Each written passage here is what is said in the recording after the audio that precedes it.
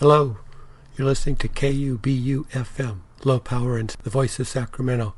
You can find KUBU locally at 96.5 on your FM dial or cable access channel 17 and 18. You can also listen in on the internet at accesssacramento.org. This program is Making Tracks, and I'm your host, Dale Steele. We're on weekly at this day and time. You can also find more information about what is covered on the show at daletracks.blogspot.com, and you can contact me there if you have questions or suggestions about the show.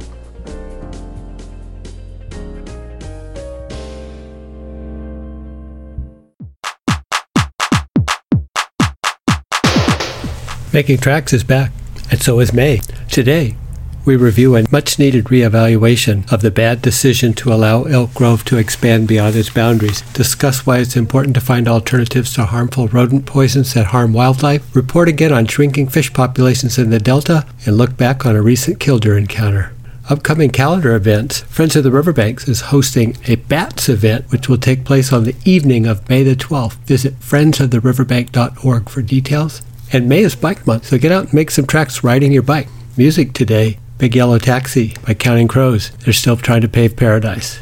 And Where Have All the Flowers Gone by Earth, Wind & Fire.